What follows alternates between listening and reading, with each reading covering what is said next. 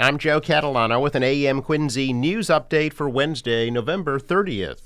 Quincy Community Action Programs has a new location in Southwest Quincy.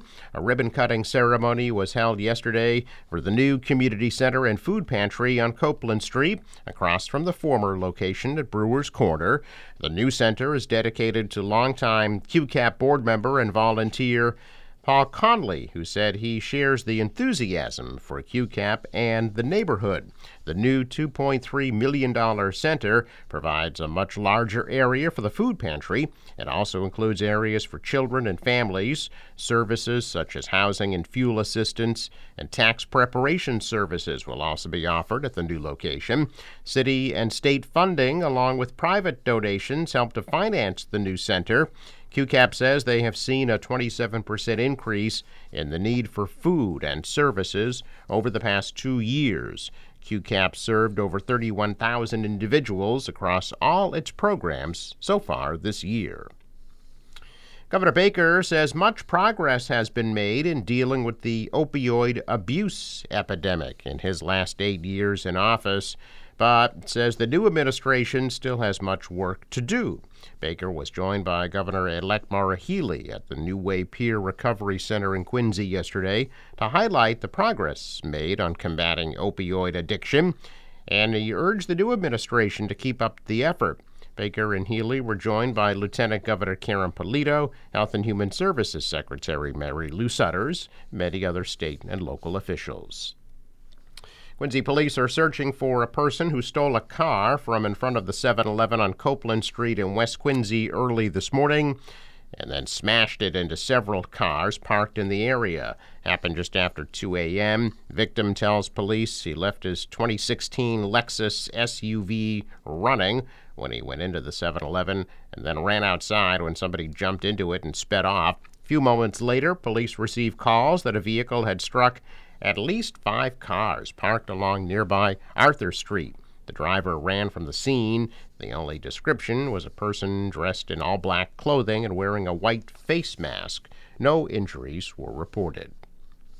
Attorneys representing multiple victims of the deadly Apple Store crash last week in Hingham have filed a lawsuit against the driver, Apple, and local businesses, saying that the driver acted negligently and that barriers should have been in place to prevent such a crash.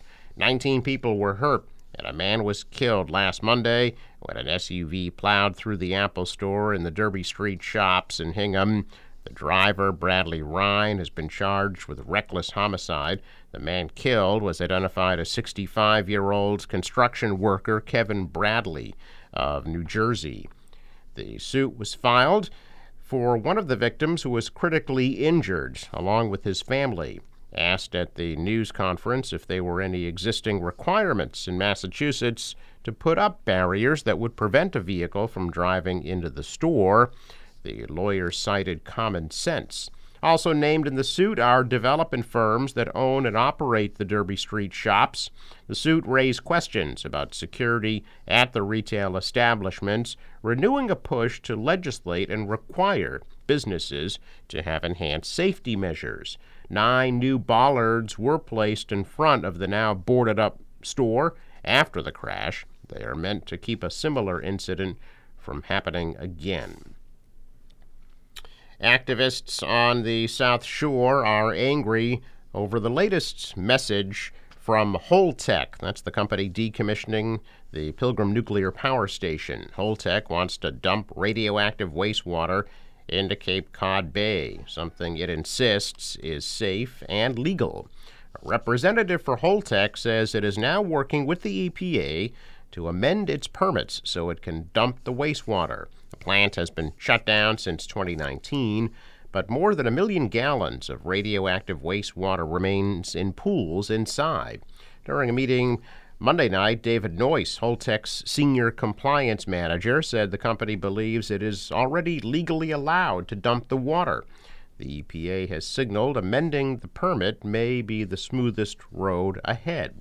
When asked if there would be no discharge prior to the resolution of the permit issue, Noyce said he couldn't confirm that. Noyes said tests taken 7 years ago show the radioactivity is well below federal limits. He said Holtec has dumped in the bay in the past without any issues. The Prince and Princess of Wales are scheduled to arrive in Boston today, beginning a 3-day royal visit in and around Massachusetts that culminates in the 2022 Earthshot Prize Award ceremony. The Earthshot Prize, inspired by President John F. Kennedy's moonshot speech, is an ambitious goal environmental prize that aims to discover, celebrate, and scale the best solutions to help repair the planet. Boston was announced as the site of the second annual Earthshot Awards in early July. The ceremony will be held Friday at the MGM Music Hall at Fenway. Catherine, Princess of Wales, widely known as Kate Middleton, will be among the star-studded list of presenters for this year's Earthshot Prize winners. William, the Prince of Wales, will deliver remarks at the end of the ceremony. Trip to Boston will mark the first time the British royal couple has visited the U.S. since 2014, when Kate was still the Duchess of Cambridge. When they arrive today, the Prince and Princess will first make an appearance at City Hall Plaza with Boston Mayor Michelle Wu. The public is welcome to attend. William and Kate will make a number of other appearances during their trip, including visits to Greentown Labs in Somerville, the Chelsea nonprofit ROCA, the Center on the Developing Child at Harvard University, and the JFK Presidential Library and Museum. They'll be accompanied by Ambassador Caroline Kennedy, the daughter and only surviving child of JFK, during their present to the library. Boston police will be out in force during the royal visit, but security is expected to go way beyond what the public is used to in the city. President Biden is set to be back in Massachusetts later this week, not long after his trip to Nantucket for Thanksgiving. Biden's expected to attend a Democratic fundraising event for the Georgia Senate runoff election on Friday. Senators Elizabeth Warren and Ed Markey are also expected to attend. Friday is also the day of the Earthshot Prize Award ceremony, which the Prince and Princess of Wales are traveling to Boston to attend, but it's unclear if the president will also attend that event or meet with the royals. The Earthshot Prize was founded by Prince William to honor groundbreaking solutions to environmental issues. Check of business news this morning, and stocks were higher. The Dow rose 31 points, the Nasdaq up 32, and the S&P added 6. Stocks were mixed in Asia. The dollar rose, the euro is down. Oil is down to $67 a barrel. Sports, Bruins beat the Lightning 3-1. The Celtics will host the Heat tonight at 7:30.